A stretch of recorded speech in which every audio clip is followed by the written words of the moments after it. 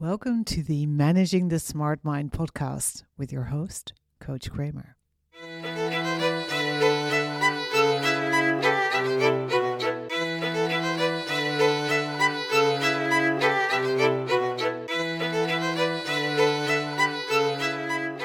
This is episode 27, how to get started and how to keep going.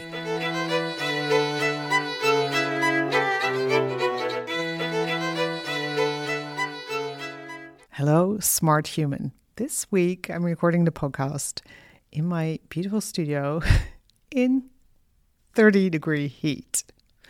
But hey, I can record a podcast for you even though it's hot. And this week I am focusing on something a lot of smart people struggle with. How to get started on projects, big or small, and how to keep going. Because let's be honest, there is so much you could be doing. There are so many interesting avenues and possibilities. It's very easy to get distracted even before you start. So how do you get started and stay on track?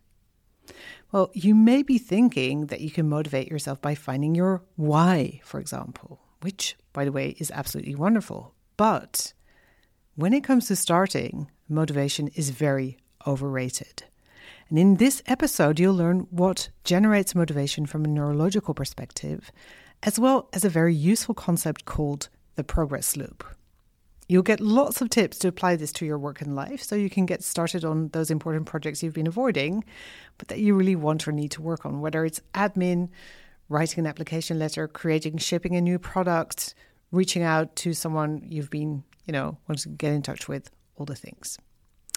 And here's the most important thing to know. And if this is the only thing you take away from this podcast, I am happy and content.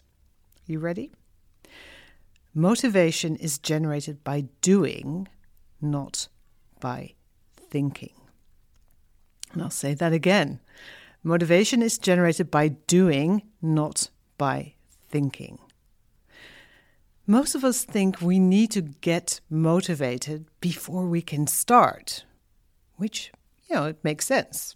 I want to start. I need to build myself up to get excited about starting, motivate myself, get in touch with why I want to do the thing, etc., etc. But guess what motivates us most from a neurological standpoint? Progress. Our brains fucking love progress. It doesn't matter how small. And this is exactly why online games are so bloody addictive. They're designed to let you progress every couple of minutes and give you a nice dopamine hit, which makes you very motivated to keep playing. I have to say, I have experienced this when I was down with COVID and I started playing a train simulation game on my iPad. Insanely addictive. Amazing. Very well designed from that perspective. But now we have a bit of a paradox, because if progress is the biggest, easiest, cheapest way to motivate ourselves, how can we get started at all? Because you can't use progress as a motivator if you haven't even begun. And this is where you need to use a tool I've talked about in earlier podcast episodes on goals and on procrastination. Start small. You have to break up your task or project or whatever you're going to do during the day into bite-sized pieces. And I think a lot of people misunderstand what bite-sized actually looks like. Because let's say, for example, you need to write an article. And you may think about breaking it up like this. Number 1, do research. Then create a mind map, gather your thoughts. Write an outline, write the first draft, edit, write the second draft. Put it aside for a couple of days, reread, do the final edits, and publish. Which looks fair enough, right? Like a nice breakdown of all the steps. But this is not bite-sized, and this will make it incredibly hard to actually get started. Because step 1, do research, isn't even specific enough, and definitely not small enough. So let's make it specific first. We're going to change do research into spend 2 hours researching whatever the topic is online. See how different that is and feels, right? And even if you only have half an hour, it's going to feel so different to your brain and maybe even your body if your plan is to spend 30 minutes on Google instead of do research. So never make it open-ended, because you'll never want to start because you can never finish, basically. And your brain does not like that. Okay, now let's break those 2 hours researching the topic online up into micro steps. Here we go. 1, type search term in Google or whatever search engine you're using. 2, open 5 tabs. 3, create a simplified article in Evernote of the articles you're studying. 4, print articles and study them. 5, if there's time left, rinse and repeat. Very simple, right? This is how I do my research mostly. I love Evernote, highly recommend it, but that's a different story. So this is small bite-sized steps. And can you take that first step? Can you open Google and type in a search term? Of course you can. There is zero starting friction. You do not need to motivate yourself to use Google. And the same for the second step, and so on. And this is what bite-sized looks like. You want all the steps to have zero starting friction. And this means that you need to know exactly what you're supposed to be doing and have all the necessary resources at hand. Now, Teresa Amabile and Stephen Kramer, my namesake, who coined the progress principle and the idea of progress loops, call these things that support you with your task catalysts. And I'll explain more about these later. But first, let's dive into the progress principle itself. Because, first of all, you have to note that we overestimate the power of big wins and underestimate the power of small ones, right? So we're like, oh, I need to visualize my goal of making 100K, publishing the novel and becoming a New York Times bestselling author, et cetera, et cetera. And we try and visualize that and then somehow use that idea to work towards the goal. But actually, it's much more powerful to focus on the small wins. So I'll say that again, because it's really massively important. And it's one of the core ideas behind the progress principle. We overestimate the power of big wins and underestimate the power of small ones. And to get your stuff done, you need to create progress loops, which are chains of small wins, of micro successes that keep you motivated. And here's an example of, not even an example, this is what actually a progress loop looks like. 1, do a small task. 2, get dopamine hit when it's done. 3, feel motivated to do even more. Go back to the beginning. Do a small task, get dopamine hit, feel motivated to do even more, etc., etc. You can see how this can create massive momentum. It looks in itself, it's already pretty good because you keep going and you get a lot of shit done. But this isn't just a circle, right? It's a positive upward spiral that generates more positive emotions and well-being, which with each completed loop is pretty powerful. So you want to keep yourself progress looping, so fun, for as long as possible because the rewards accumulate, just like in a game. Now, how do you stay in the progress loop? Because this sounds all very wonderful, but, life. So in addition to breaking your tasks up into micro steps, as I explained earlier, you need to celebrate your progress, however tiny. And this does not need to involve a dance party, although it totally could. And this can be a great way to check your workout box. But it can be as simple as striking through a thing on your to-do list, or coloring in a to-do dot, or high-fiving yourself if you figure it out how to do that, or saying yes, or some other positive affirming phrase. So then your progress loop will look something like this. Start with a frictionless task and get it done. Celebrate, however small. Use the dopamine hit as a motivation for the next task, and again repeat until the task is done or you run out of time. Or both. Now, Amabile and Kramer found that whether you end up in a positive progress loop or a negative feedback loop is actually influenced by the presence of what they call catalysts and nourishers versus inhibitors and toxins. And it's not going to surprise you to learn that catalysts and nourishers support your goals and inhibitors and toxins undermine them. And here are some examples of these two pairs to give you a feel for them. Catalysts can be setting clear, specific goals, experiencing autonomy, giving yourself sufficient resources, allocating ample time. This is massively important, people. Seriously, tight deadlines do not help. Asking for and receiving help, learning from challenges and successes. And then we have the opposite of catalysts. They're evil twins, inhibitors.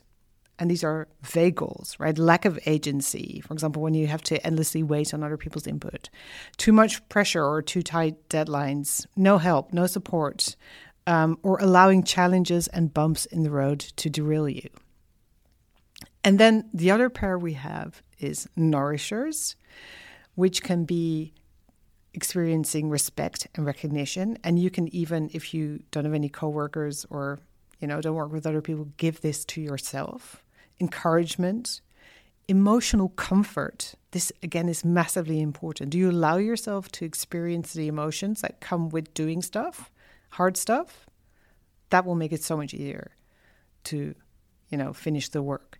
And also having connections around your project or goal can be incredibly supportive.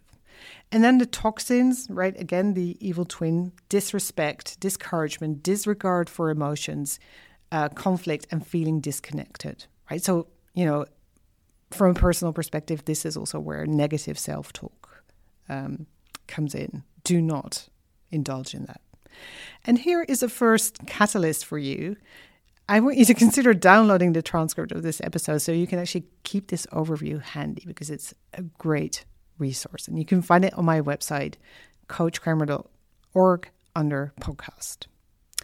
So before you start working on a project, you want to give yourself some time to check if you have done enough to keep the saboteurs at bay and set yourself up to win. And then you have everything you need to know to get started. But now, how do you keep going once you get started? That's the other part of the equation. And let's be honest here, life is not perfect. The concept of a progress loop is powerful, but your life probably doesn't look like a computer game with constant successes. You will hit obstacles. You will experience problems and even failure. And the negative effect of these can be powerful and actually stop you in your tracks. So how you react to setbacks is massively important. And this, again, is where those catalysts and nourishers, these helpers, come in. If you've allowed yourself plenty of time to complete your tasks, if you have help at hand and you feel emotionally safe, you stand a much bigger chance of not completely getting tripped up. For example, let's say a piece of essential information to complete your task is missing. Maybe it's an invoice you cannot find, or maybe you're waiting on input from someone who's not responding to your messages. Or maybe the department you're trying to reach is closed on Friday. Basically, you've hit a snag.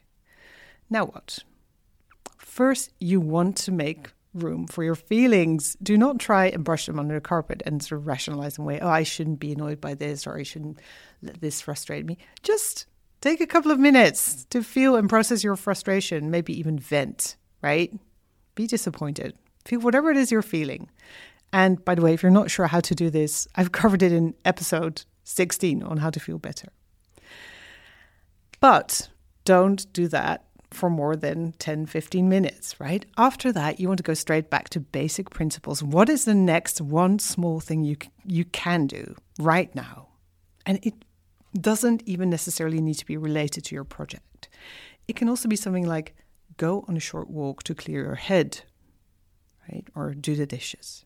But anything you can do to start making progress and, again, get motivated because you get things done, right? You want to get back on that train of small achievements. So to recap, whenever you get stuck, take these steps. First of all, feel all the feels. Then find a micro action you can take and then take it. Remember, it can be anything that keeps you out of the negative feedback loops and gets you back to doing things, thus generating more motivation. You really want to avoid mulling on what went wrong, who's to blame, that it's all so stupid, outrageous, etc. Yes, it is, And you can also just go do something else. So how do you apply this on a daily basis? Well, I'm going to be honest. I get stuck at least a dozen times a day. I mean, seriously, I experience starting friction, anxiety, insecurity, all the things, not to mention massive distraction. But using these tools, I still get a lot of things done, like creating a weekly podcast. And I think the biggest shift for me was when I no longer allowed myself to stay stuck. Right? Or when I felt stuck, to distract myself with going on social media, checking the news, etc., etc. So now when I hit an obstacle, I allow myself to be frustrated or whatever I'm feeling for a maximum of 15 minutes. And then I have to get moving again. And don't get me wrong, this is not in an unkind way. I'm not beating myself up. I don't have to push myself to work on something that right now just is not working or is impossible. But I have made a pact with myself that I will find something I can do, if only clean up the pantry or take out the trash, right? Or go through my inbox, whatever it is. I will find something that will get me back into that progress loop. So, to summarize, you want to first set yourself up for success by reinforcing what helps and reducing what undermines you. Second, make sure you have a micro action you can take to kickstart every day. It's so much easier to start work every day with something that is just a no-brainer. You just get started, you do it, you feel amazing. And this is actually contrary to the advice like start with the big rocks or eat the frog. No. First of all, do not eat frogs. Second, start with a small thing and then you can tackle the big scary thing. It's so much easier to do that when you have momentum. So that could even be your second thing, but just do not make it your first thing. And the third thing is create a simple getting unstuck protocol to have handy when you hit that bump, which is pretty much inevitable, right? So for me, there's a 15-minute rule. After 15 minutes, I need to move on and go do something else and get back into that loop. So you get to decide what that looks like for you, but decide ahead of time so that you don't have to think about it in the moment. And if you haven't already, you want to check out the episodes on goal setting and procrastination for lots of additional tips and strategy. But seriously, give this work a try. It can make a massive difference, not only to your productivity, but also to your self-confidence and overall well-being. It's totally worth doing. Let me know how it goes via podcast@elsakramer.com. I will talk to you next Wednesday. Have an amazing week. Bye-bye.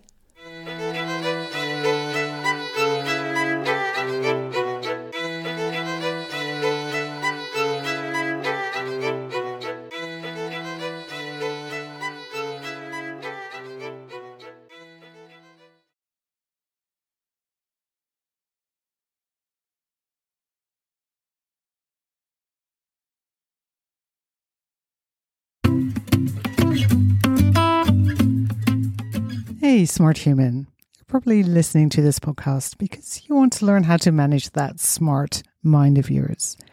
And the first step is actually getting your bearings, doing a little brain audit.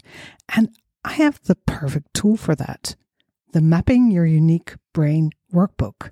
And you can actually download it for free at www.coachkramer.org/brainmap. So that's coachkramer.org/brainmap.